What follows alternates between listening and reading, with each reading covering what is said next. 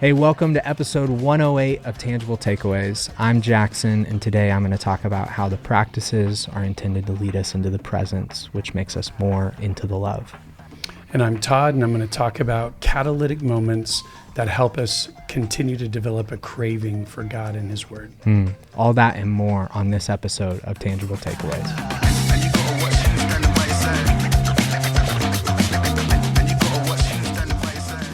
Thanks for being on today, Pastor Todd. I'm so glad to be here. Thanks for the invite. And Yeah. I actually, true to form, thought I'd wear a hat so we could be a little twinsy today. Welcome to the show. I think I was not wearing a hat last week, which was maybe just disconcerting to everybody. People would have been like, who is hosting that thing? Yeah, gradual change, so I'm trying to not, just freak everybody out. So just a little bit of change, bit by bit.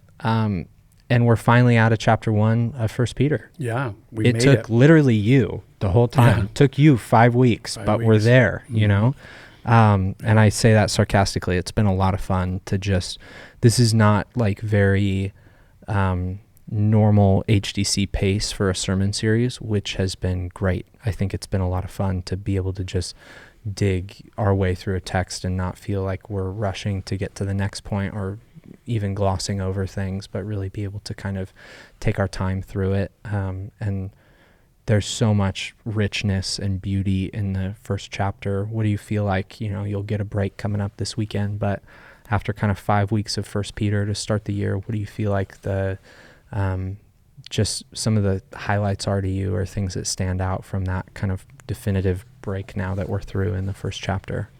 Yeah, I feel like one of the things for me personally in the study is getting to see those themes and threads and I love our culture that we have so many teachers. That's a huge gift. I was thinking about, I preached 5 weeks in a row. That's really unique for our culture. And most pastors are preaching 50 in a row. So I'm just like, oh, Lord.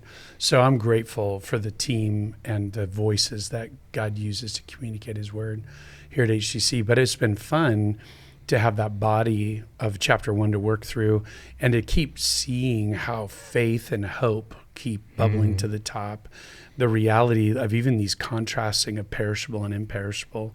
I don't think week to week, if we were changing as often in the first chapter, I would have seen those so clearly. Yeah. And I love that. And I think what it's doing, it's a huge equipping chapter.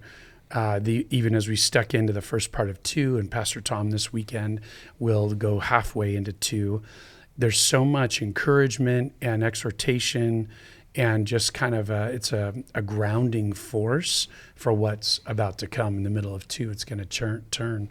So it's been a joy to get to not only preach it, but to get to process it. Yeah. There's so much there that is encouraging for the everyday believer. It's just such a, you can just tell that he's writing to a broad enough scope of issues. There's a couple of letters that still have so much for us, but say like Galatians, it's this very these Judaizers have come to town and they are wrecking shop. What Peter's talking about here in the First Peter is such a relatable, just every Christian throughout history has gone through some level of difficulty and even questioning, am I missing out on a better life because I'm choosing this life with Christ? I can't even see Him. I don't, am I missing out in this whole thing? And just this real strong encouragement that this is the better thing that we've aimed our lives at. And it's better because it's imperishable, and we have a faith and a hope in something that's imperishable. And so all of those factors, it's such a fun start to the letter because there's these problems that are true for every Christian throughout all of time, and he's writing to a broad enough scope of issues that are really relatable for us, even though in America we have it exponentially easier than any of the people that he's writing to. Yeah, for sure. It's still really relatable. So I love his opening. It was a great, the Super Bowl commercial was a great add to the weekend. And I remember that one vividly. I remember it bringing tears to my eyes when I saw it. And I was like, I don't know how many people know what they're doing? I don't even know if they know what they're doing. You know, like what they're making much of is the right stuff. You're kind of explaining some of the gospel here, and I don't know if you're meaning to or not. So it's a really cool idea. But this, you know, as we talked about this agape love towards one another, it just got me thinking, you know, really that is the trajectory of the Christian life that's set before us. Is nobody like comes to Christ and is just like, and I am agape now to all the people around me. I've got this just deeply selfless love. It's like, no, people really, that's a huge like need for growth in all of us to grow into that. But that's the goal of the Christian life. And yet we see, when you think about elderly people in your mind, you see so few of them get softer and more loving and kind over time, when you see so many of them become harder and more rigid and things like that. And I mean, Jesus says the world's going to know his disciples by their love. And you look at the church in America today and you're like, wow, I don't know that we look very loving. So I guess in our pursuit of becoming love, how do we keep that as the goal? How do we keep straining towards that and not become what it seems like just the entropy of life leads people to become? How do we not fall into some of those pitfalls? Yeah. And I think, again, knowing there's so much more to come in this book where Peter's going to write to people who are suffering, I think that's another reason why it's easy not to be loving, because you have so much going on directed at you. It's like I'm just kind of consuming my own junk. You know, I got a lot of problems, a lot of trials, difficulties. And I know in season in my life, it's very easy to go there. Yeah. Like, are you kidding me? I don't have a capacity for your stuff right now. I'm trying to keep my head above water about my stuff. Yeah. So I think it's so fitting that he talks about that was my way of getting to the answer. One of the things we have to be just kind of aware of is that Peter didn't insinuate, Peter didn't kind of hint at. He clearly said with an imperative verb, love one another deeply from the heart. So one thing we have to understand, and back to that upper room discourse with Jesus, love one another.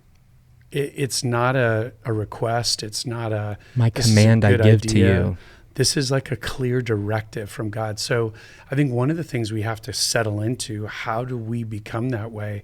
It's not the only piece to the puzzle. But one is we have to start with the premise we're called to it. Yeah. Right? When, again, back to Jesus being asked what's the greatest commandment, it wasn't as though Jesus was being asked what's the greatest philosophical truth. A commandment is a directive. Yeah. So it wasn't asking what's, quote, most important. It was, but it was the most important directive, command that we are to do. So I think sometimes we can get lulled into the fact that, yes, every Christian's supposed to be loving, but I don't know, it's hard to do. People are jerks, you know, whatever, on and on. And to forget, okay, but with the same clarity you have of being a person of integrity, with the same clarity you have of being a person who is, who serves others, on and on the list goes. You have clarity of all these other things that following Jesus looks like in your life. But to minimize the one that Jesus said matters most, and to think of it as a novelty is to miss the whole point. And to even, I mean, all through the New Testament, you've got this love fulfills the law. Like if you become people of love, you're doing all the, like you almost don't even have to worry about the integrity and serving, and because you're going to do all that stuff as you become people of love. There's this just supremacy to that value of becoming people of love. For sure. And we were talking before we went on air today, the idea of what did Jesus say? By this, your love for one another, people will know that you follow me, that you're mine. Yeah. And so again, that demark. And again, it just comes back to, obviously we have to be mindful of the biblical notion of love, right? It's kind of come into a secular age where to love someone means to do whatever they want or to do whatever makes them happy. Biblical love would say, I'm going to do that which is in your best interest. And that's not always looks like love, but it sure is. And it definitely is sacrificial. Back to the video you're referencing, every one of those images where how can I serve you without expecting anything in return? There's no kickback from this. And so I just think as we process, we've got to come back to basics. And that's one of the most basic realities. And Jesus made it so clear that we cannot skip over that into other things. We cannot just kind of, again, find this kind of, value in, well, I know a lot of things. Great. What did James say? Look intently into the law and don't forget it. And the one who does it will be blessed.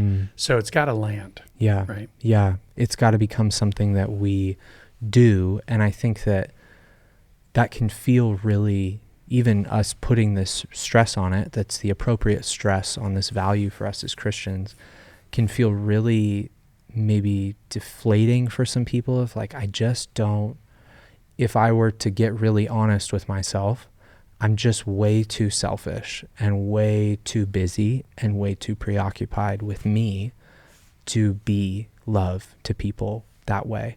And he doesn't like really give good brackets to who these people are it's like brothers and sisters. For us, that is a bunch of people here at High Desert Church. Like that is so many people that can begin to feel really overwhelming to how could I even become somebody who has a sensitivity and a desire and a longing to love these people. And I think that we can't get away from the fact that the way that we love people is going, and the way that we're even transformed into people of love is being in the presence of God. It is there's all these great practices that we have, these spiritual disciplines that we've built into our lives, but every single one of those, whether attending church or being in a small group or reading God's word or praying or whatever, they're all supposed to be these portals, these things that get us into the presence of God. It's not that there's some magic sauce about the practices. It's always been about the presence. The practices lead us to the presence, and it's in the presence that we're transformed. Yet I feel like for many of us, our process of transformation is very like, I'm just going to grit my teeth and I'm going to try to love you harder. And it's like, that doesn't ever work or come off well, because if I had the ability to do it on my own, in my own strength, I wouldn't need a savior. I wouldn't need God to come in his agape love for me and give his life for me. It's only through that and only through my daily experience of his presence that's paved the way for, that I can ever increasingly be transformed into a person of love. And if our connection to God or our theology about God does not view him as loving in his disposition towards us, we're going to have a really hard time being loving towards other people when we feel guilted and shamed by God all the time, and like we never measure up and we fall short. It's like, man, I don't know how we will become these people of love when we're reading his tone so poorly. You know, we're not seeing his tone when we read through scripture or things like that. So it's really, for me, I feel like there's so much of that. If we do not become people of the presence of God, then we cannot expect to be people who emulate the love of God. Yeah. No, that's really well said. I think back to that phrase, you can't give what you don't have. So if you're not receiving that kind of love, if you don't understand of the 4 loves we looked at this weekend, the agape love of God towards you, I don't know how you give that away. Yeah. So that axiom is very true. And I also think that's the beautiful thing. Then I also know people who can bask in the love of God, but feel no inclination to give it away. It's like, I'm just going to keep receiving from the Lord, and y'all are a bunch of idiots, you know? And so it's kind of that great dual thing. And it's again, got organic images to it of like water in a cup. I can dump my cup into someone else's cup, but if there's nothing there to give, it's just air. Yeah. And on the other hand, if I am receiving in my cup and it's overflowing and just spilling all over the ground and I don't even have enough room to maintain it myself, receive it myself, well, that's because it's meant to give away. Yeah. And so it's that dual reality of inflow The conference we're at this weekend had a seminar that was really well done, a general session about inflow, overflow, and outflow, and how those realities are what always need to be going on in our lives. So on the one hand, we don't want to become that cul-de-sac, but on the other hand, all my efforts to try to love people out of my own strength are just going to be, you know, and they're meant to be much more just natural as the movement of the Spirit in my life, where I can surrender to self. I don't have to be selfish anymore, and I can actually think of you ahead of me. Yeah, which is just, I think if you get honest with yourself, that is a huge change in any one of us to think of somebody ahead of ourselves. That's not the way any of us naturally default to doing things, which should make us all appreciate the very real need for the presence of God to transform us. Because if that doesn't happen, I could never fulfill this command that Jesus has given me to love the people around me, the people of his body. I got no shot at that if I'm not in the presence of God, being transformed into the image of Christ ever increasingly over my life. But I like this. I appreciate the stress from Peter, and as you said this weekend and are even saying now, this like, man, we cannot gray out the command to love one another, which just feels like we've made it this like, it's almost like, you know, Jesus's exchange with Pilate, where Pilate's like, well, what is truth? And we're real frustrated right now with the world saying that, but I feel like the church is saying, well, what is love? Yeah. And it's like that we cannot get there, because that is such a clear and important thing for us to emulate and become. And I don't know, I'm just getting the sense that we're becoming okay to become increasingly crotchety with really good theology. And it's like, I don't know where we find that comfort in Scripture, that that's okay for the life of the Christian. It's like, no, we need to be becoming ever softer, ever more loving. Yes, holding deeply to the things that are true and the convictions that we have built on the firm foundation of Scripture, but ever loving to the people around us, ever self-sacrificial. And am I on a track that it looks like my life's heading that way? I just think that's such a good evaluative question. Or, you know, you go through 1 Corinthians 13 and try to put your name in there and say, am I kind? Am I patient? And I think those are just good regular rhythms for us to be doing, because it seems as though culturally in the American church, we're getting increasingly okay with good thinking, devoid of good living. Yeah. Well, and we look at the early church, right? And we look at even seasons of the church in the last 2,000 years. And when you see, I think you have this reality, like you've said, they were walking with this high value of the presence of God in their lives. But again, that overflows into things. It's not a cul-de-sac. And they were linking arms with one another. So this passage proves true in that. Love one another deeply from the heart. But then the cool thing is their love didn't stop there.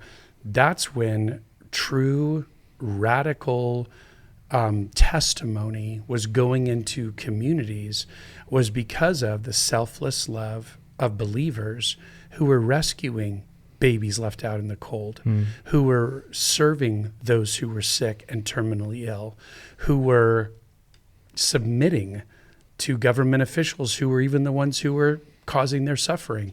I mean, they did these things, and that's what really caused people, I think, the gospel to grow, because it was so counter to our typical humanity that is so mine and how do I protect it, versus I'm trying to help better what is in the best interest of you.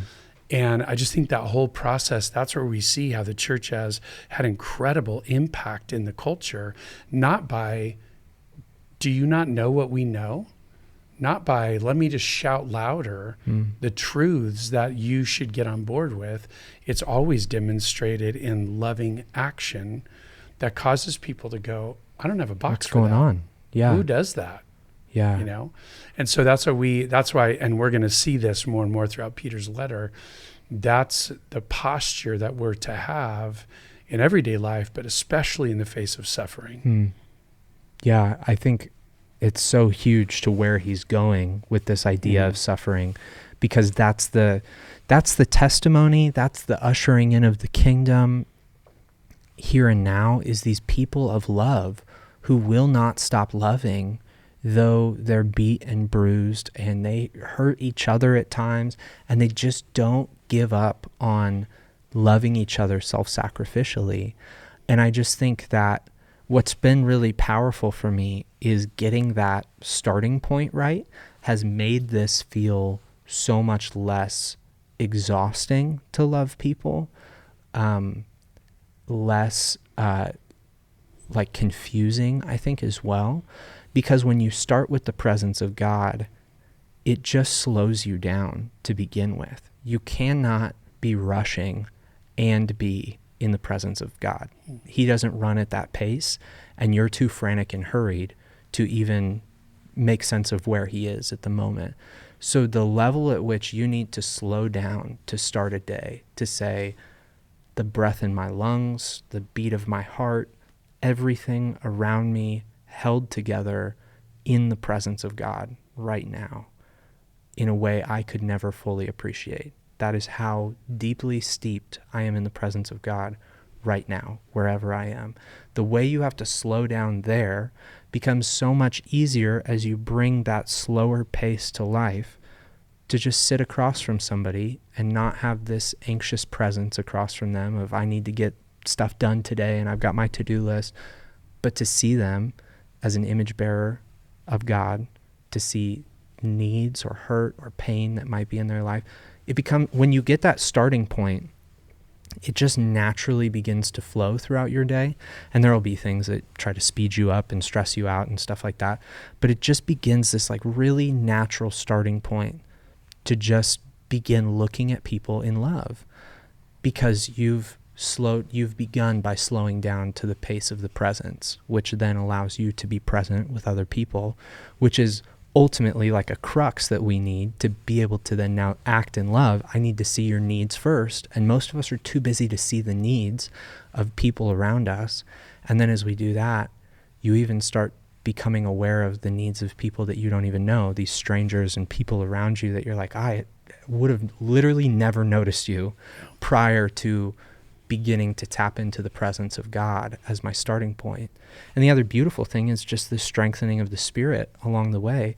God wants us to obey him. He wants us to love people in this way. So you don't have to be like all stressed out all day long, like, how am I going to love people? He's going to empower us to love people in ways that to join him in ways that he's already loving people, and to just be the hands and feet of Jesus. So it's this really cool, like, I don't have to freak out about it, but so long as I start here with the presence, it just kind of flows through the day in a way that's not this like striving, willful, effortful, I've got to do all this stuff, but just like, oh, I'm aware of things that I would not have been aware of otherwise.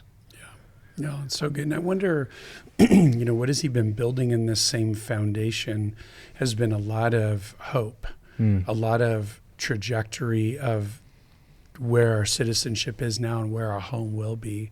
And I almost wonder if, when you're talking about presence, being in the presence of God, being transformed by that, being able to be present to others. But I wonder if another part of 1 Peter 1 is the perspective. Because in some ways, maybe another way to say it is, you know what? I can love you sacrificially because I'm not going to be doing that forever. Meaning I will love you in eternity, but you're a punk and it's challenging and I want to give up. But my life here is short. Yeah. And I'm going to have eternity around the throne with people that God has perfected by then. And our love will be very different, in that sense. Still probably selfless, but not with the challenges of sin. And I just wonder if perspective is helping this as well in his kind of case he's building, a foundation he's laying. We'll see that in Pastor Tom's message this week is literally the cornerstone. It's this foundation that's being built in the first, chapter and a half of the book. But I wonder if the perspective is a part of the help as well. Yeah. That, like we said, faith and hope won't be forever. Love will be, but love won't be, this sounds weird, I don't think this hard as it is now, because it's got the buffer of sin that we're dealing with each other. Yeah. It'll be sin a different in way me, of love. sin in you, sin all around us too. That makes it very difficult for us to be loving to one another. Yeah, that's very true, because all of this imperishable stuff is all getting our eyes up off of, but it'd be a lot nicer for me to just sit on my couch and enjoy Netflix, or be this kind of consumer that goes throughout life and culture, because that's what our world tailors us to. And yeah, that's great. If you're living this life for this life, you should try to consume as much as possible. But if you're living this life for the next life, then you're not a consumer, but a giver. And so that changes the trajectory of your life, that perspective. Yeah, that's really good. And I think, as you're talking at the end of this message about this pure spiritual milk idea, it just got me thinking, man, a lot of people read scripture a lot more than even at the time that Peter's writing this, where, the people that are reading this letter are going to be like, great, can I trade you a Peter for a Paul? Like they're trying to get different letters and access to scripture. And even when it comes to the, Old Testament, it'd be like, maybe we could get our hands on Isaiah for a little bit and we'll have to swap it out for something else. So it's like not very present for them to have this scripture to be taught from or whatever. But then for us today, everywhere, everybody's got the Bible on their phone. It's accessible to everyone. And so it just got me thinking, as you're talking about this idea of longing for truly being fed spiritually, a lot of people have access to God's word. You had a really profound statement about the way that we read God's word, connected to even the idea of the Mona Lisa. I checked it out versus I sat with it. But this idea that if I sat with it, it's because I really believe that the presence of God is waiting for me here in the text, to be revealed to me and for my life to be exposed to it and it to affect my life. And so why is it so many people read scripture, but very few are changed by it into those people of love? How do I become one of those people that's changed by scripture and not just, I read it? Yeah, checking the box. Well, again, this is what's powerful to me. It's powerful, but it kind of makes sense that Peter would give that imperative verb, command, love y'all, love one another. This is an interesting one. And the second one we looked at made sense. Rid yourselves, push far, let there be a great distance between you and malice and envy and slander. But then this one, crave pure spiritual milk. Again, a departure from the imagery. There are probably challenges that some infants face who really are even allergic to a mother's milk or even don't want it. But generally speaking, this is how I get nourishment. I'm all about it. So that's the third imperative. He's actually directing us to develop a taste, develop a flavor, develop a sense of appreciation, and even I can't wait to get more, right? Yeah. That's what craving is. And I do think people have said this a lot over the years, and we haven't said it in a long time, but it's this inverse sense of pleasure. Things of the flesh will give an intense degree of pleasure initially, and then they'll fade. They're not necessarily even all bad things, but anything that is appealing to my fleshly body, the ones that give highest pleasure quickly fade, and I've got to do something even bigger, bolder to try to get that back, create that back. That's what fuels addiction, right? Yeah. On the flip side, spiritual pleasure begins small and often wooden and challenging. That's what we talk about. At some point, you actually have to kind of start checking the box just to even get in the Word of God, because many of us don't do that because it doesn't sound interesting or fun or enjoyable. So the pleasure starts low, but it's an inverse, because as we get to know the God in the Word, not just the Word of God, as we get to know Him, we do want to know more, because you have tasted that the Lord is good. Yeah. That's Peter's point. the reason why you should crave the Word of God is because you know you're getting to know this good God. And that's where he's found. Like, you can know him in a profound way in the revealed Word of God. Just like, think of it this way, Peter got to walk with the Word, according to John. The Word is with God, the Word was God. So Jesus was the Word, the ultimate example of embodiment of the character and nature of God. This is the next level that we have, and it's available, like you said, in every format that we can imagine.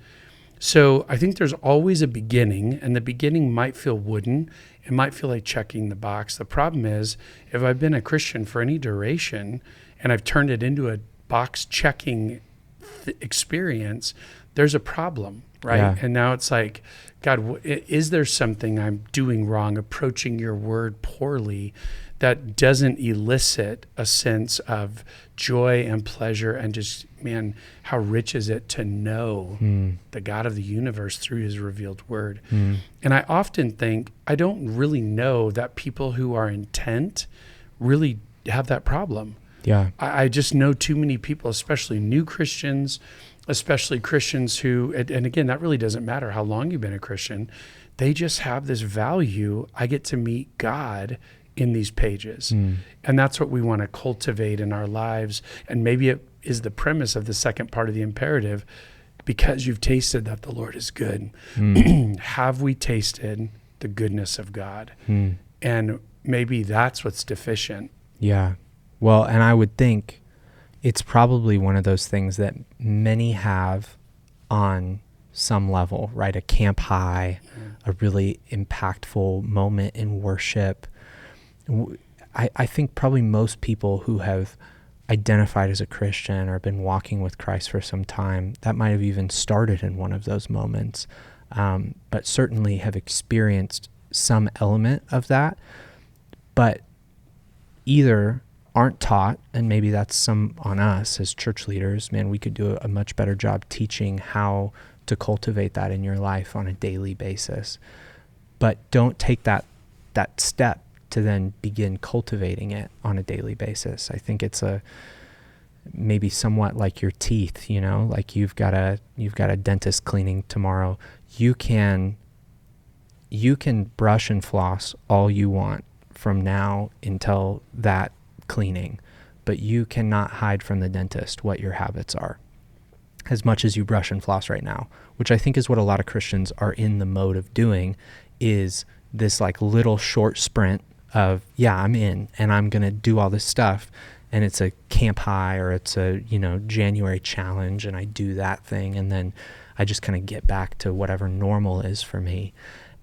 And whatever normal is for you, those are the habits that are shaping your experience of God. And so when you look at the decay in your life and you say, well, why? I brushed and flossed 5 or 6 times in one day. It's like, but what do you do every day? Those are the things, like you said, it's this really slow burn to begin with. It's this really wooden start. As you begin brushing and flossing, it doesn't feel like it's changing anything. It doesn't feel like there's progress or movement. But as you do it day over day, those habits shape what your teeth become. And in the same way, I think those habits begin to shape what our spiritual walk with God becomes. And the really important caveat there is motive. For people like me who grow up in the church, have a really hard time shaking a legalistic motive. I learned all the practices before my heart desired the Lord at all. And that's a great thing. I'm very thankful for it on a lot of fronts. But because of that, I knew how to do all of the things with devoid of any attachment to my heart or affection in my heart. And we don't do the practices because they're magical. We do the practices to enter the presence. I don't do the practices to make God happy with me. Jesus has accomplished that. And if I'm trying to do that, then I'm wasting energy, because in Christ, being found in Christ, God is as happy with me as he will ever be for all of eternity. And so I can't change his happiness level with me. So if I'm reading scripture to make God happy, well, I'm going to run out of motivation real quick because he's already thrilled with me. And the problem is I'm going to think he's actually mad at me if I start doing it at that Yeah. approach. But if I'm doing it to make him happy with me, I'm not going to enjoy the benefit of that. I need to move in my motivation I do this to enter into his presence. You hear people say all the time, this isn't a religion, it's a relationship. I just think that started meaning nothing to nobody when it's a really good statement. It's a really true statement. This is about growing in intimacy with God over the course of your life. And what better place to start than in his revealed word, which objectively says stuff about who he is, what he likes, what he doesn't like, and what he expects of us.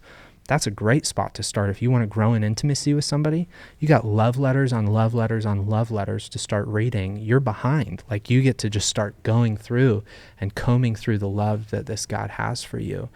That's a great spot to start when you're reading it with the intention of getting to know this the lover of the universe. I mean, the supreme love of the universe. When you're getting to know him through this, well, now that's beginning to change you. But I think when we're doing it so that he'll love us, so that he'll be happy with us, man, we're missing out on so much of the power.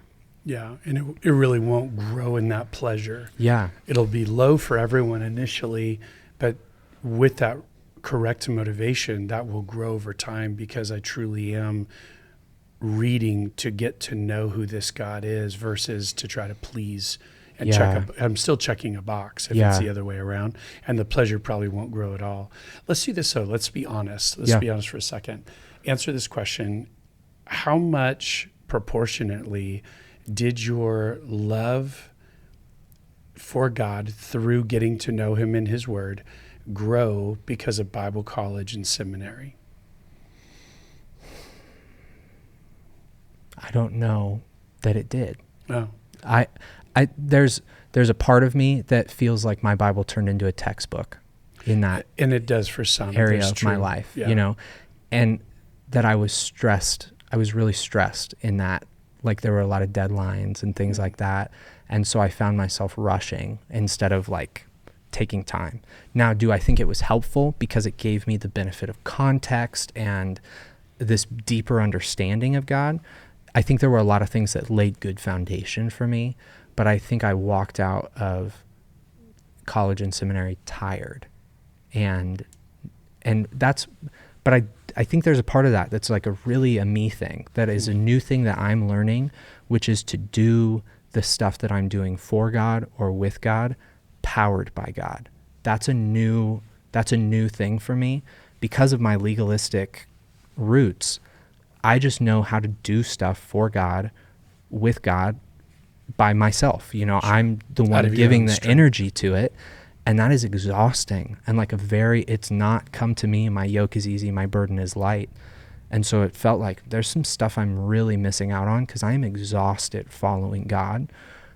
And I'm realizing, there's some huge stuff that I was missing out on because I'm not prayerfully going through everything that I'm doing and saying, Holy Spirit, please illuminate your word to me, because I know that I don't have enough on my own to appreciate this and to even experience God. But I know you want me in your presence. You adore me and want me to grow in my adoration of you. And so you're not making it hard. But if I'm just going to sit here and try to like will myself into, again, that just gritting my teeth into your presence, I'm never going to get there. And so, Holy Spirit, would you lead me into the presence of God? Would you reveal in your word? Would you convict me of sin and make me just fertile ground for your work in my life? And I don't know if I answered your question you did. well. My purpose for the question for sure wasn't to say you can't have a love and appreciation for the Bible without going to Bible college and seminary. Sure. Not at all. But it is what you said.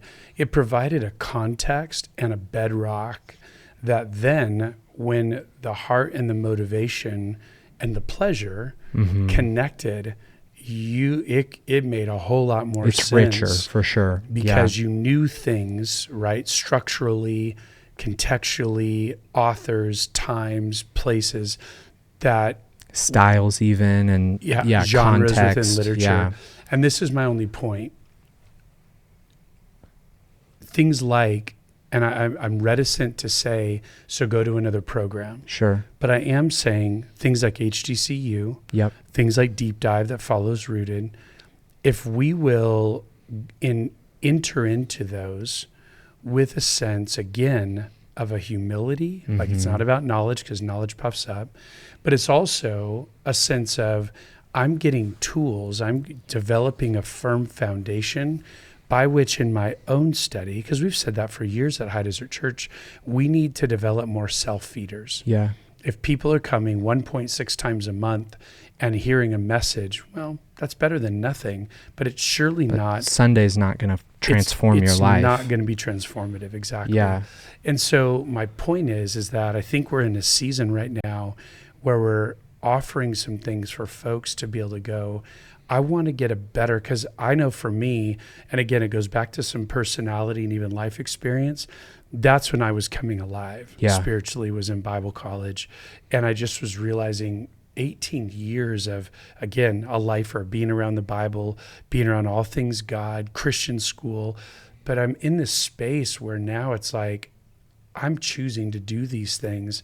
And I'm going with this attitude of, grades still probably mattered to me, but I'm really getting to understand the realities, the historical context of these books, these letters. And man, it's growing my faith. It's growing my perspective on the whole, in that I really want to get to know this God better. And it began, and it didn't end there, but that really launched that walk, where I would say all things Bible were just, that's what we're supposed to do right now. Yeah. Right? We're at youth group, or we're in a weekend service, and we're supposed to be in the Bible, and it's great, and well, it's fast, it's interesting, but man, it became this love relationship, birthed out of that, but it was in the context of a lot of knowledge. Yeah. So again, it's like, we don't want to throw extremes, and because it's easy to go, well, knowledge just puffs you up. Well, it can, but also knowledge can give you a foundation that as you keep reading, you keep building upon. Anyone who did the shred with us is so much better served because they have this broad, big picture of the Bible. And every one of them had smiles on their faces when they hit day 24 and finally got to get into the New Testament. And we're like, oh, man, there's a hopefulness here that wasn't in the old. God didn't change, but his revelation did. Because now it's incarnate in the person of Christ. And man, it just got so good. And these perspective things, all I'm trying to say is there are tools that are out there, whether it's HDC, whether it's deep dive, but there are tools that are out there that can accelerate that sense of just conceptual understanding that then can really build upon.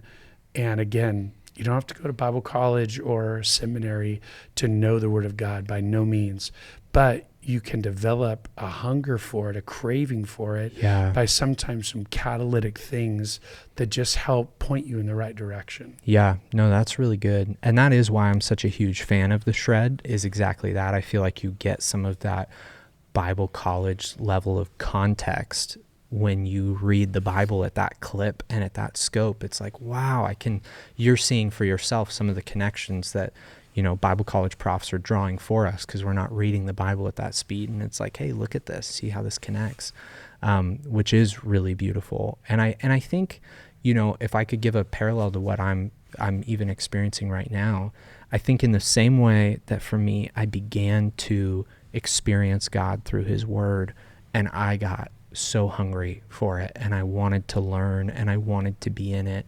In that same way, I feel like I've just begun to catch a glimmer of the presence of God in prayer, which has been a very rote thing for me my whole life. Again, you just do it because that's what we do, or we do it as a transition on a weekend or whatever, which is terrible. But like, that's the box that it's been in. And I've just begun to experience a glimmer of the presence of God in that, which is lighting me up, and I'm so excited about it, but I'm horrible at praying. And it's very wooden right now, and it feels like that slow burn. But because I've caught that glimmer and I'm passionate, this is where I think that idea is connecting.